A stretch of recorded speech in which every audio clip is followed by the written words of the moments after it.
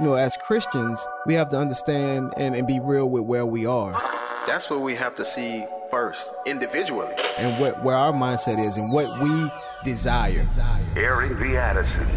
I think what God is really calling us back to, it's those individual personal revivals in our own lives where we're like, oh Lord, what have we done? We have minimized you. Promoting truth, wisdom, and empowerment. As the church, man, we should be on the forefront of making disciples, of indoctrination and godly things. If we don't train our kids, they will not be able to stand. Airing the Addisons. On American Family Radio, thank you so much for listening. I'm Miki. And I'm Will. And Sweet Victory, and J Mac are on tap to help us navigate the show. We appreciate you listening today. We're going to spend some time talking about the good father effect and all of the ways that, discussing all of the ways that we have minimized fathers in our culture. And even among Christians, we have believed some of the lies that have been packaged for us in ways that seem good, seem right, which I often say that we never have to be victims of the culture's pendulum swings if we just stick to the word. Amen. Like we never have to look back and say, oh man, why did we do that? If we just stick to the word, if we go to scripture for all of our belief and practice, then we're not going to go back later and say, okay, now we need to be on this pendulum, kind of holding on and swinging with the culture. I don't think we need to be in that position. But we do know that just a few years ago, we began this discussion about the usefulness of fathers, that, mothers could do everything. And you've got people who, as single mothers, adopting children and all of these things, this big push that we tried to ignore men and ignore fathers because they were toxic. And we tried to recreate what was an intact family by normalizing a dismantled family. Black Lives Matter, the organization also publicized this on their website at their genesis, that they were committed to dismantling the Western prescription for family. Right. This is not a Western prescription. This is a biblical prescription. It goes back to the beginning. But that just is another display of ignorance. Just don't know. You know what I mean? Or don't care. Okay. Both. Maybe no, but both. Or a combination of both. Could be both.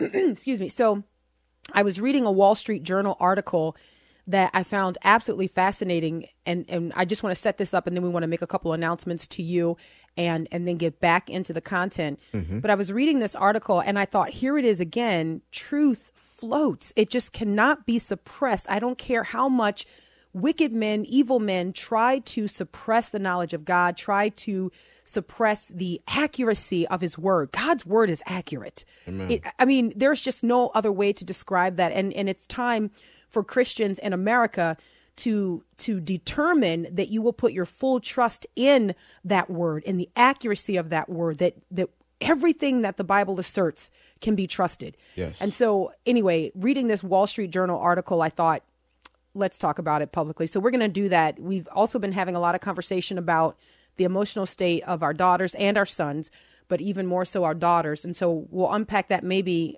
I would say, in the weeks to come. But today I want to look specifically at the roles of fathers and how even sometimes moms can, unbeknownst to us, get in the way of what God designed and expects of dads to do. And so we're just going to have a candid conversation about that. Hopefully this will be a blessing. It'll be beneficial to you and your family. When we look at moms and dads, I usually don't like to stop there. I like to go a generation back and say grandparents as well, maybe 2 generations back, and say that we all have a role and we have a part to play. Because if you look at the culture, you'll recognize that the culture does not expect. Now, when I say parents, in this case, I mean secular parents. The culture does not anticipate that only parents or the closest generation to the children will have their hands on the children. If you look at a secular culture, it goes back as many generations as possible to build its coalition to impact the lives of children. Yeah. Okay. That's why, Bernie Sanders is still on the circuit, right? It doesn't matter what your age is. But a lot of young people following him. And a lot of young people are following him and his ideals, if you will. And so what I'm trying to say is, come on, guys, rally up. Yeah. Like that's in every generation. As long as there's breath in your lungs, as long as you are among the living, there is work for you to do in the kingdom of God. And in your purview, that work should include the influence of the next generation for godliness. That is so important. We have fallen so short in this. We think that, the youth ministry needs to be largely populated by those in the skinny jeans and, you know what I mean? Like, popping the gum, you know what I mean? Like that's the, hi, I'm here. I'm the, whatever. No, what I'm saying is the intergenerational impact that God intended to be present in the lives of our kids cannot be overstated, and it cannot be ignored. So anyway, that among other things we're going to talk about today. Yeah. But before we do that, Will the Great, we've got a few announcements that we want to make. Yeah, we are gathering listener stories. That's one announcement. Before I go there, if you want to email us, you can email us at addisons@afr.net, addisons@afr.net. You can also watch the broadcast live, Facebook and YouTube. Right now, we are on both, so if you want to catch it, just search Airing the Addisons. But listener stories for our Share-a-thon that's coming up, Spring Share-a-thon, we would love to hear from you. Has the Lord used American Family Radio in your life? Have you been there? Have you been there or given the right thought at just the right time? Please share your story. If you want to leave your listener testimony, for those who have been listening for a long time, you know how to do it. Just call 877-876-8893, 877-876-8893, and you're going to leave a voicemail message. And that's going to be taken, it's going to be produced, and you may hear it during our Share-a-thon. So if you can help us out with that, it's a very encouraging time for us as hosts to hear these different testimonies of what God is doing in the life of the listeners. And so if you want to give your listener testimony, your listener story, you call 877-876-8893. All right. I thought I had this information in front of me. I wanted to announce it, and maybe you have the dates and the location. Will the Great, I don't have it right in front of me, and I did. I'm putting you on the spot. Most recently, here coming up, we're going to be in Paris, Tennessee, at the Truth for a New Generation Conference. I can get it real quick, under really the direction of Dr. Alex McFarland. I'm really excited about that. Yes. I had all of these so things we'll in be front of me, there and I can't find it. April 19th through the 21st. If I want, yes. Okay, do we have the name of the church? In Paris, Tennessee. Nah, I don't have the name of the church. Oh, what a failure on my part. I wanted to announce this and wanted to keep all of these places in front of me, and I can't find it. I had it up here on my desktop. But I will say this, whenever IT has to help me, whenever they have to remote in to help me with my machine, I notoriously have a billion things opened on my desktop. And in particular, Joe will say, do you need any of this? Like, can I shut all of this stuff down? And you're like, yes, I need it all. I need it all. Please, can you work around it? And usually it's like, no, we need to restart the machine. So anyway, I don't know. I had it here and I can't find it. But I will get the exact. Okay, do you have? Tennessee Valley Community Church in Paris, Tennessee. Yay. Tennessee Valley Community Church, Paris, Tennessee, April 19th to the 23rd. We'll be there for the Truth for a New Generation Conference. And so, if you're able to come, April 19th to the 23rd, Tennessee Valley Community Church in Paris, Tennessee. That's it. Yeah, we're going to be doing a special youth presentation as a part of that conference, or maybe it's kind of a pre-conference event. I want to say that that's happening on a Wednesday night, if I'm not mistaken. You can find more information by going to alexmcfarland.com. Yes. alexmcfarland.com, and you can find the conference date, the location. You can find the opportunity to get your young person involved in the youth presentation that we're going to facilitate. The question that we'll be asking our youth is, what is truth? What is truth? So that's going to be kind of how we started off. Abraham Hamilton III will also be there. Pastor Bert Harper will be there. Of course, Dr. Alex McFarland himself, as the theme of the conference is Truth Matters. Truth Matters. So we'll be looking at all of the cultural issues and presenting our position, the response to the culture as truth has come under attack. I didn't mean for this to rhyme, but we'll be pushing back. Okay. I did not mean for that to rhyme. So I had to give a little pause so it doesn't sound like I'm trying to rap. Okay. So anyway, and if more you information. It's okay. More information available for you at alexmcfarland.com. Hopefully you can meet us in Paris, Tennessee. Yes. Everybody wants to go to Paris. All right, here we go. The Wall Street. That's good. You're welcome. the Wall Street Journal article that grabbed my attention and confirmed that we, as followers of the Lord Jesus Christ, need to continue sticking to the script. Yes. We don't need to be moved by the culture. Amen. Here's the article written by a woman named Jennifer Wallace, and it grabbed my attention. Why children need nurturing fathers. Which, do you understand that just that title, right? Just that headline could be triggering in the culture that we live in. I was very surprised to come across this article in my, routine news article scrolling. Like, wait, the Wall Street Journal ran a piece that said fathers, men are important. At some point, everyone has to be confronted with the truth. At some point, you have to say the old school, duh. Yeah, exactly. That's exactly right. Yeah. Yes. And it's, again, it to me falls into the category of the fact that truth floats, that it will always come back to the surface. It doesn't matter how many different cultural, changes we go through. The enduring word of God stands firm and it's fixed. So here we go. I'm going to read a good bit of this and we'll kind of talk around it, sharing a little bit of our own discoveries here and just kind of being really honest with you about what we are learning, even as we observe in the culture. So just hang out with us for about 45 minutes. Here we go. Until a few decades ago, Jennifer Wallace writes, until a few decades ago, American parents generally fell into specific gender roles, with fathers as providers and mothers as nurturers. I'm not going to get through it if I do it like this, but please, can I just stop for a second, guys? Okay, so it is so important that Jennifer Wallace writes American parents generally fell into specific gender roles. And I'm going to make this point again as we go. Guys, I want people to understand how much I love my country and how much I am so grateful that this is the land that I was born in, right? Like that this is my home.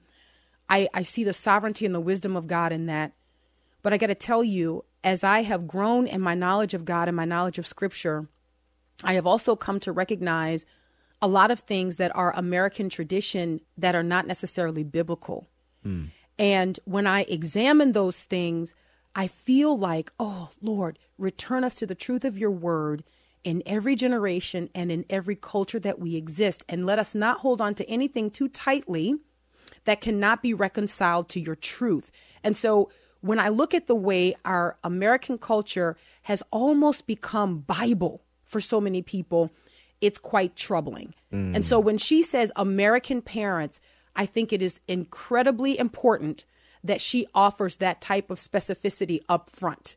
Because I'm going to continue to make the case that what we have seen in the way we think of parenting and even the way we think of the roles of men and women has come from American tradition and not biblical understanding.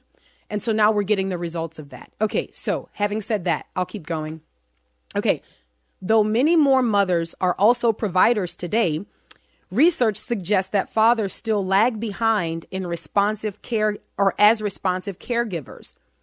A soon-to-be published survey of more than 1,600 teenagers by the Harvard Education Schools Making Caring Common project. Okay, Harvard. Wow.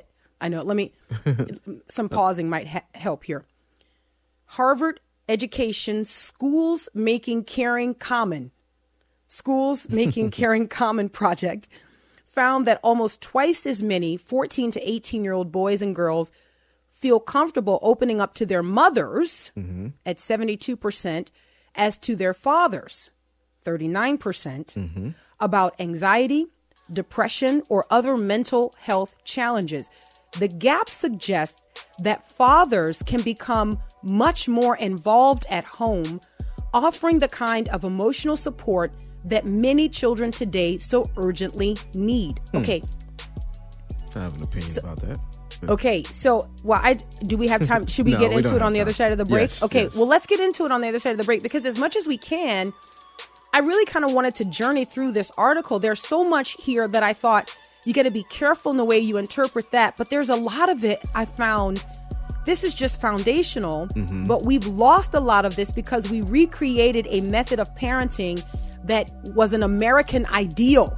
It was an American ideal that largely you didn't see represented in Scripture. So we'll take the break and we'll talk about that on the other side. This is Erin the Addisons on American Family Radio. We'll be right back.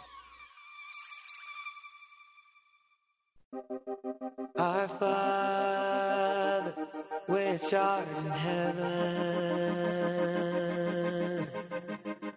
Yeah, hallowed be thy name. Thy kingdom come, thy will be done. On earth as it is in heaven. Welcome back to Aaron the Addisons. Excuse me. Look, guys, seasonal allergies. Okay, here we are again. I was doing so much better, but it's back. It's actually a news story that the pollen this year around, this go around is like. Is it heavier, thicker? Yeah, oh my goodness, it's just been so bad. All headlines of us. about it. So so I apologize in advance. I do work hard to have a consistent sound, but. Anyway, that's the best we can do. Let me also apologize for this. While I am apologizing for things, let me apologize for anyone who is recently following just our family YouTube channel and you thought that we were making a baby announcement. That's funny.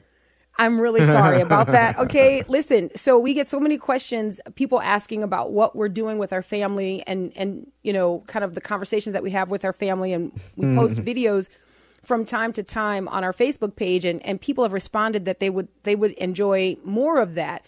And we don't want to add to the noise of people's lives. And indeed, our kids, it's very controlled what they get to enjoy as far as videos go. So we thought that we would roll out our family page just so for family friendly entertainment. And then also to chronicle some of these trips. There are some things that happen on the trips that are pretty crazy, pretty funny. And we thought, well, we could share that with our family and that it would be encouraging. And there's some other things that we plan to do. And so last night we were making a video about what we were going to prepare for dinner. And we had all of the building blocks for the meal. Blocks, that's not appealing. We had all of the ingredients for the meal. This just in, Mika and Will feed kids wood. All right. No. So the title of the video was, "What Will It Be?" And what will it, we kind of wrapped it out, what will it be? And we showed all, and so the views on that video, I thought, well, that's kind of funny that so many people, it's just a short, it's just like 10 to 15 seconds of what will it be? Well, we learned from our dear friend and co-laborer here, Mel, that she thought it was a baby reveal video. Nah. And so we thought, did our other family members think that as well? And they clicked on it and were so disappointed. Oh, it's food? And nobody else said anything, but you can kind of. They were all thinking it. Yeah, they were all thinking it. They probably thought. So if you follow our Facebook page and you see the video there, just know that is a different channel. That's our family channel, and there'll be some other fun things that we'll do there. We'll post some of our discussions when we talk about cultural issues, and there may be some story time. And some conversations with the children. That's always. Exactly right. Yeah, that's always So good. Anyway, we will not mislead people, though. So that was funny. That was not clickbait. Right. You know what I mean? I just want to say purpose. It really was describing a meal. What will it be? We tend not to describe our kids as it. So I just will say that. So you'll know if there's a baby announcement, it won't be described. The announcement is the subject. So that's why it. Okay. I'm going to move on. Here's the story. Let's get back to the Wall Street Journal here. We're talking about why children need nurturing fathers. This is a Wall Street Journal article. I thought it's fascinating. But Will the Great, you wanted to comment on something. Let me read the last line here. Yeah. The gap in talking about how comfortable children feel in expressing their emotions, their anxiety to their parent, to their mother versus their father. Yeah. And then the article went on to say the gap suggests that fathers can be much more involved at home, offering the kind of emotional support that many children today so urgently need. You had some thoughts about that. Well, maybe there is some truth to that. I know growing up, in my family dynamic, especially at a younger age, I went to my mom a lot. But it wasn't because my dad wasn't involved. It was just because men in that time, I felt like didn't, like if you had all these different emotional issues, it was more of a, come on, man, like man up, like come on. Yeah, I think that's a part of the problem, though, actually. And I don't think that is something that we see in Scripture. And that's kind of what I want to tackle. I think the point that you're making is exactly some of, and I want to be gracious here and I want to be careful. Yeah. I think that's some of the failure of Christian men in America. No, Go ahead. No, I agree with that. And I will say I feel like there's a balance there because on one side, you're going to have the snowflake that becomes, created. Then on the other side, you have someone who can't feel. I think there's a middle ground where, feelings are valid, but not to the point where young men are going to be babied all the way through. And I don't think we have found that balance in American society at large. And I don't think we have found that balance, among Christians living in America. I actually think, and I was going to get into this a little bit later, but since we've kind of opened up this, let's kind of dig in a little bit. I actually think the Bible presents a picture of this balance for us. I think we have at least one, but there are many throughout Scripture. But there's one that I think would be so famous, if you will, and so popular that many people, when I say his name, they would go, oh, yes, of course. I think David in the Scriptures is the perfect depiction of this balance.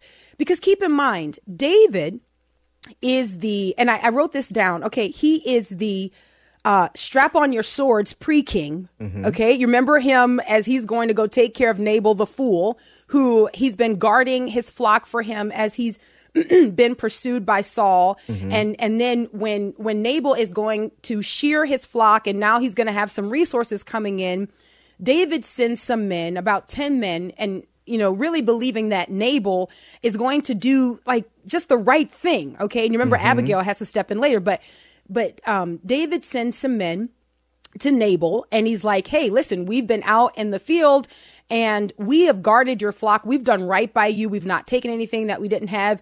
We've not taken anything that didn't belong to us or anything like that. And basically we've protected all that you have. He's a very wealthy man. And so they're saying, what can you provide for us that we have protected your flock and protected your land? And Nabal is like, what is a David?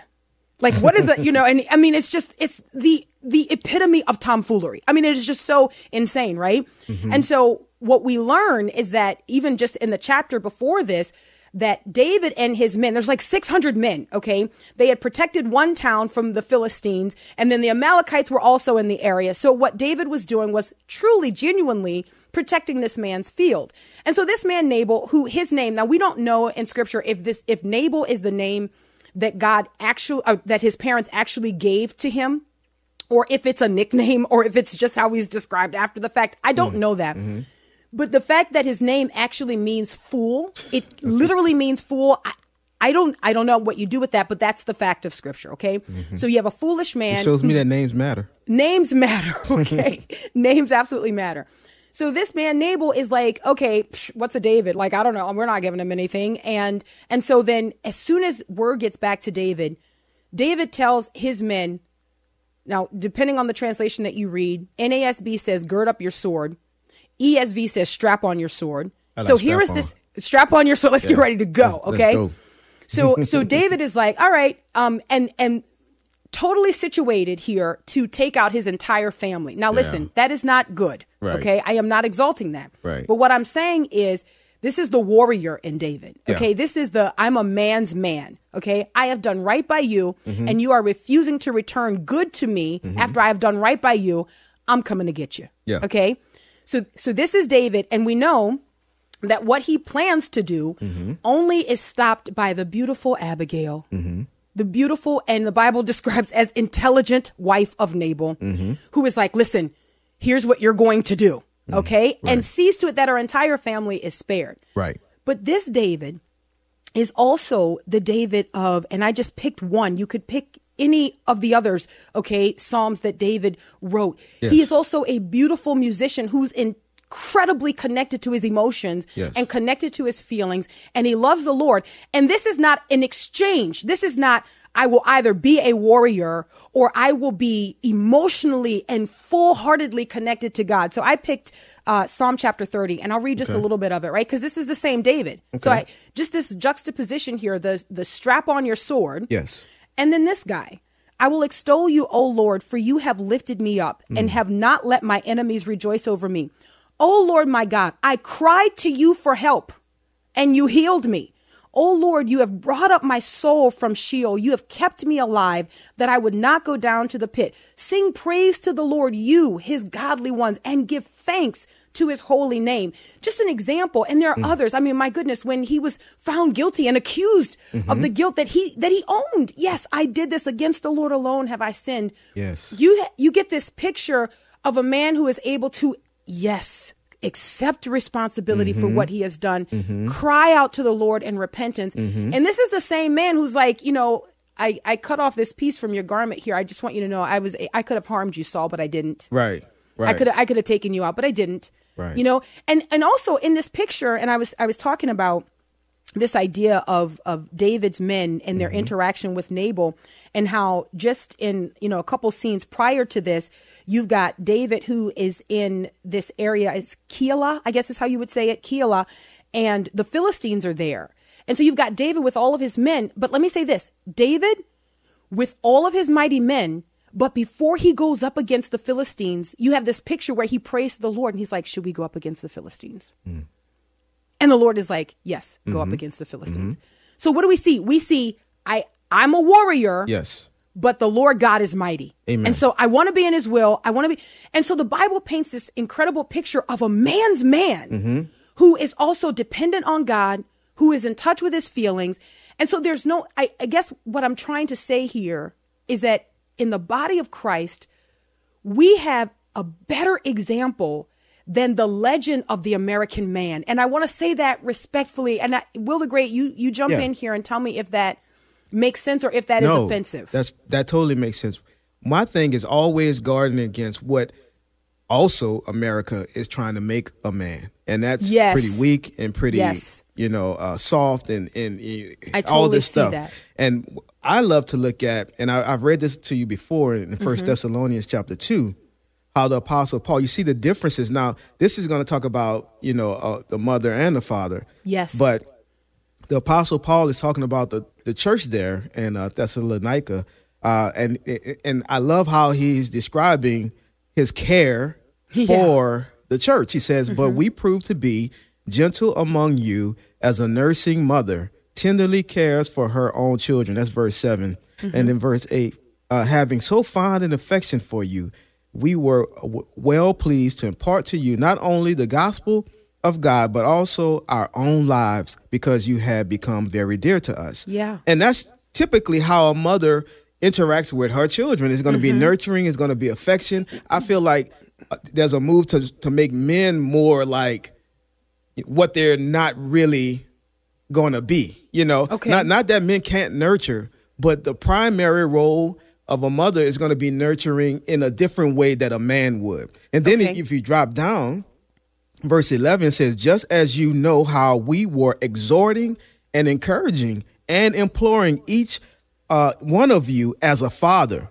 would his own children. So the mother was nurturing and, loving in that way and with affection for her children. The father was seen as, which is still care, exhorting and encouraging and imploring each one of you as a father would his own children, so that you would walk in a manner worthy of the God who calls you into his own kingdom and glory. So that's beautiful. I believe that men, yes, what you're saying is right. I think, but I also want to guard against, what this culture is trying to do to men. Make dads like moms. Yes. So that one becomes irrelevant. So there is a love and a care that the father should have, but it's going to look different. Not that it's not ever, affectionate in, a physical way, like, hugs and stuff like that. But there's going to be a lot of encouraging and imploring and exhorting and, as a father would, as he cares for his children.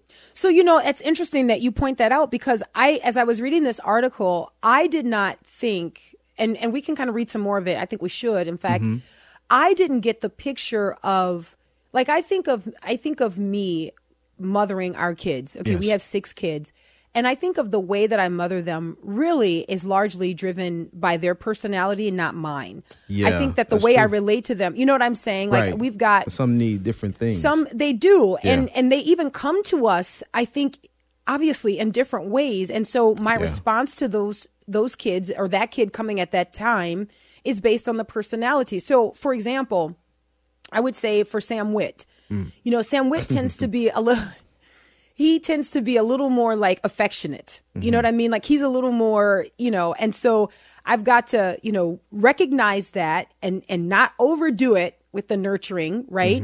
But at the same time, we can rally him up if he falls and, okay, you're okay, buddy, know. But then at the same time, also recognizing that, okay, you have injured yourself. Right. It's a real that hurt. does matter. It's a real hurt. You know what I mean? I'm not saying you don't feel that, which is what we historically did. Oh, that's okay.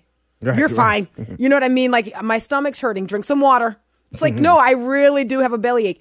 Versus say even like a Timmy. I mean, Timmy is not as affectionate a kid as Sam was. Not. Even the age difference. I mean, he is way more like, you hug him, he gives you a few seconds, and then he'll punch you in the face. Right. You know what I mean? And that's still love for him. He's done. He's done with Yeah. that, and that's still love.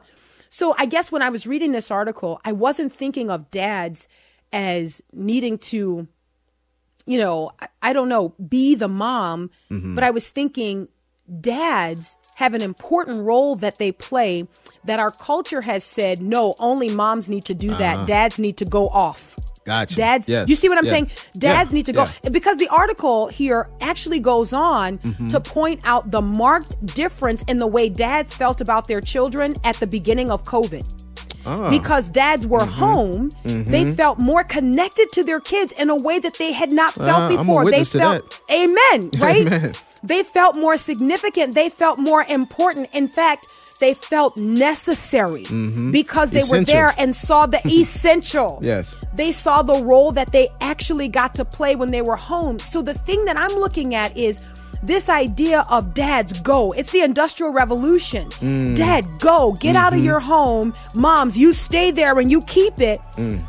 What does it look like to have a biblical picture of the family? Okay, we good. got to grab the break. We'll be right back. You unravel me with a melody, and you surround me with a song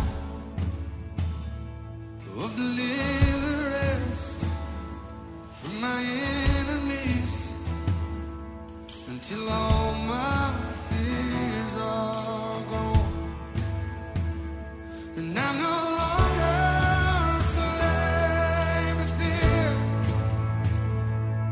Oh, I am a child of God. Welcome back to Aaron the Addisons on American Family Radio. We appreciate you listening. We are talking about the good father effect, this incredible Wall Street Journal article I read, looking at the necessity of dads, that fathers are essential. Fathers are essential. And that's the point that we're trying to make today as we just discussed this article. Getting back to the article here and just kind of picking up where we left off, and then we'll have more conversation around it. Sociologists have found that warm, caring dads produce what they call the good father effect. A 2021 study published in the Journal of Family Psychology examined the at-home emotional support received by 388 adolescents over several years, measuring levels of parental intimacy by asking questions about how often they went to their mother or father for advice and how much they shared feelings and secrets with them. The researchers found that closeness with fathers was associated with fewer weight concerns, higher self-esteem, and fewer depression symptoms for both boys and girls. Now, why do I think this is so important to couple with the other conversations we've been having? Because emotionally and mentally, our children are really, really in a bad state in America right now. Guys, all of the data, like it's one thing to have like a one-off story where you just read that and you're like, ooh, that doesn't look good. But the alarmists, if you will, are alarmed, right? Like they are concerned. And so it just tells you that the state that our kids in, our youth right now, that they're in a dire state and they really need parental oversight. Parents have got to be the adults in the room. This has long been the expectation of every culture. This is not unique to American culture that adults would, I guess, treat it as a verb, that they would adult. Right? That they would be the ones to give the oversight and the protection and the care for children. Right. It's unfortunate that even among Christian parents, we have almost sort of taken a step back from that responsibility because we've allowed the culture to dictate to us how we engage our children. It never should have been the case. It never should have been that this was the case. Back to this article. Close relationships with mothers provided positive benefits, but for a narrower range of ages than fathers. Now, guys, this is so important to understand, right? So, quote, in the context of two-parent families, the protective effects of father-youth intimacy may be more apparent than those of mother-youth intimacy, the researchers wrote. Since mothers tend to be engaged in such conversations more than fathers, emotional closeness with fathers may be more salient and have more impact, said one of the lead researchers. Now, think about this. From an order and a design standpoint, if the fathers are created by God to be the leaders in the family, then wouldn't it only stand to reason that their influence and their impact on the children is going to be greater because they are the leaders, right? Like, and I think what we have allowed the culture to do is to paint this picture. Our kids, when we spot it in videos or even commercial clips or whatever, movies, we say bumbling. Our culture creates a father who doesn't know why he's there.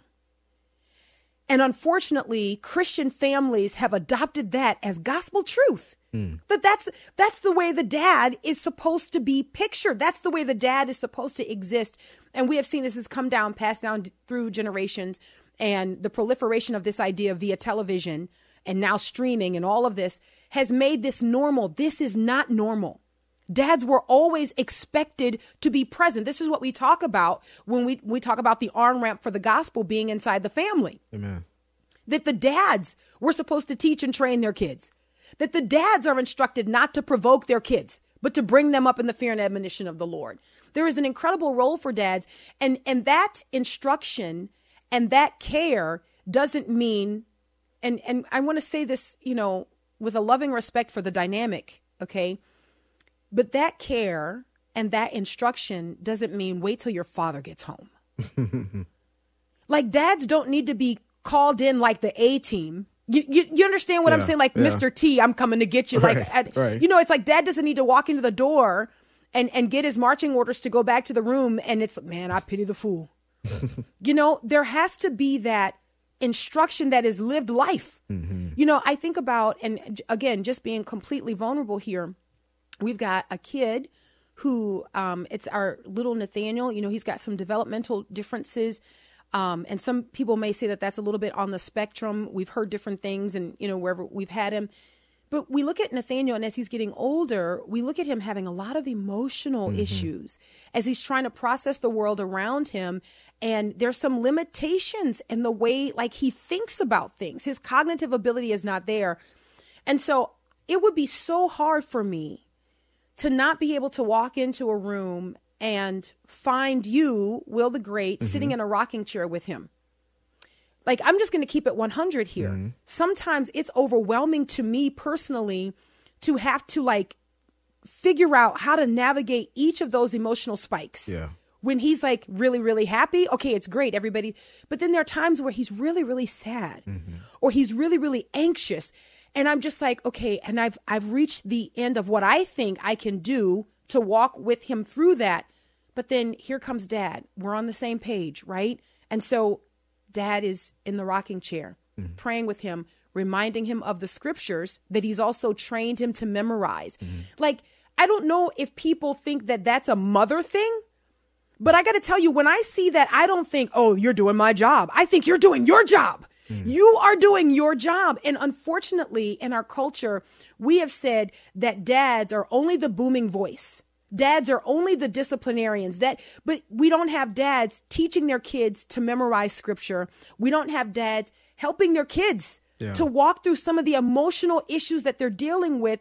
And I think one of the great lies of the enemy, and I want to get your take on this, Will, great. Yes. But I think one of the great lies of the enemy has been to tell dads that they cannot do what God expects them to do. That they're not suited for that. I think that is one of the greatest great lies of the enemy. And I think, just from experience, seeing the effect that my voice has when certain things Oh, are talked man. about. Yeah. You know, when I maybe go into the girls' room and say, "Hey, y'all, what's going on." There is a soberness, and there's Oh, my more of a goodness. like almost like, okay, he's in Like here. the king walked in. and I say this lovingly, Yeah. but I'm just like, I was just telling you guys, hey. Yeah. And then you walk in, it's like, guys, what's going on? Right. And I'm like, dude. And that's given by God for a purpose, you know. Amen. And so I agree with you that should be utilized, you know, in nurturing and in a loving way to be able to have those conversations with your children and not wait for the mom to do it. You know, there are certain things that they're going to hear from you, and maybe they hear from mom a lot. And so then they need to hear from you about certain aspects of things. And so I would think the enemy would try to like stifle that voice, you know, and I think moms, you have to be open and willing for the dad, the father to come in and do that as well. You're right. Because sometimes moms could be to a point where it's like, no, I want to be the voice that they're hearing from, you know, and not even do it on purpose, but it's just because of that's Because the normal I think course of of lowered things. expectations. Will the Great, look, I think it's because of lowered expectations. Mm-hmm. This article refers to that as gatekeeping. Mm. It refers to moms who would get in the way of fathers fathering Mm-hmm. as gatekeeping, and attributes this behavior to the feelings that maybe the dad can't do it, or the dad's not going to do it the way that I would do it. Yeah. Yeah. Let me tell you something. I found that personal aspect, I found that aspect of the article personally convicting, because there are times when I think of, okay, wait, I'm a communicator. I can listen, I can process, and I can discern. And so even when you're talking to them, it's not the way that I would talk to them. And so like my temptation and my inclination is to come behind and be like, okay, so what your dad's saying here, but I'm going to do like Anna Golden's, I'm going to take it to Jesus. And I don't know what to say right now, you know, or maybe it's the problem is that I do know, and I need to just, and Yeah. I think this is the way that we allow for the biblical example of the family to begin to flourish in our country, that we resist some of our natural inclinations. And then we say, what does the Bible say? Do we have fathers in position for a reason? Like, are they tasked to be the leaders of their families for a reason? Yes, this is God's design, and he has uniquely fitted them to be able to do that. And I would say that some of the gatekeeping that we see, and I'm going to say this very humbly, and I'm going to say it very carefully, but I'm going to say it with great conviction. Some of the gatekeeping that comes from moms has incapacitated dads. And it almost kind of creates this cycle that who's going to break it? Like, who's going to? Yeah. So the mom says by her behavior, Dad, you can't. And the dad feels and draws out from that behavior, I can't. And the cycle continues. So then he doesn't. And so then the mom does, she does, and she feels like even more so, see, you can't. And so somebody's got to break it. Like, somebody's got to say, okay, you know what? He's their dad. And in that scenario, the mom also feels frustration, you know, because things become overwhelming, but Yes. it was created, Yes. you know, in a lot of ways Oh, by man. her, you know, so it's just it's like a cycle. Not in a lot of ways, just in a few ways. A lot of ways also from It's a cycle. It's a cycle that, you know, if it doesn't happen, then she don't experience the relief, you know, Yes. that she could experience by not being that gatekeeper. That's exactly right. Let me jump down to the end of this article here. Let's see. During the early days of the COVID pandemic, because we referenced this, I want to make sure that to include this information.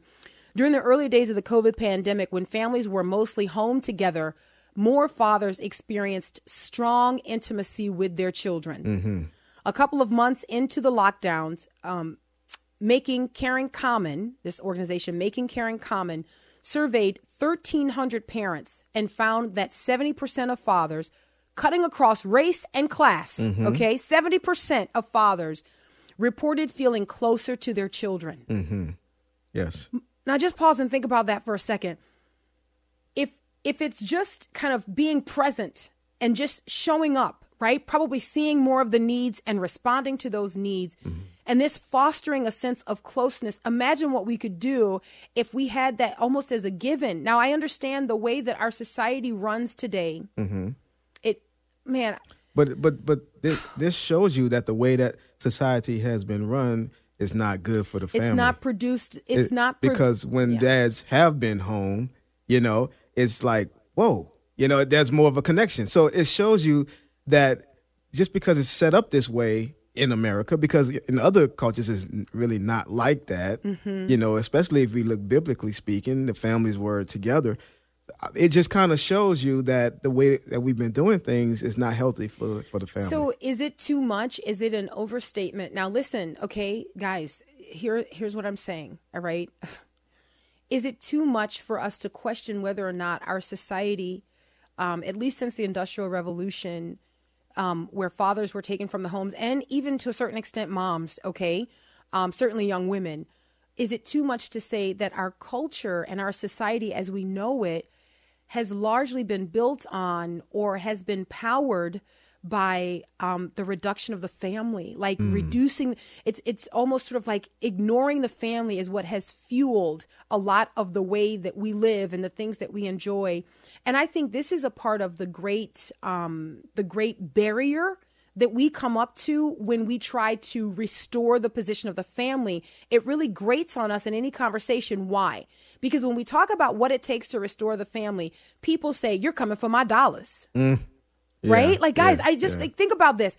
So while we try not to come for people's dollars, quote unquote, okay, we don't want to affect people's pocketbooks, okay, what happens is there is a culture that steps into that vacuum and says, oh, you're not going to eat that?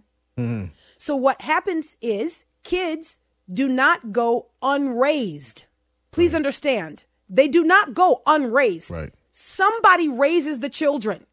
The question is who? Who will raise the children? Will it be the fathers and the mothers to whom those children have been entrusted, or will it be the booming voices from the culture? And I think what we have seen for at least the last few generations is that it's been the booming voices from the culture, because mom and dads, as faithful as we are, we have been distracted by many things. And unfortunately, in our search for significance, those many things, if you will, have been more important than the family, than what we are doing to build our kids at home. Even when we ask the question today, what can we do to change our society? What can we do to change our culture? When people start talking about the family, you get a no, but I'm saying, what can we do? And there are so many other things that people show up for that they feel that's important, that's engagement. But if we say, sit at home with your son and read a book to him, we're like, but I gotta be doing something. But we don't understand that son will grow up and engage this culture. So what is produced in him will be what everybody else deals with down the line. And I think we are now seeing the effects of normalizing a reduction or a reduced view, minimized view of the family. Sticking to God's word will and does enable us to do better than what we've done. We're out of time. We're going to take your calls. You can fire away on this until tomorrow, Lord willing. God bless.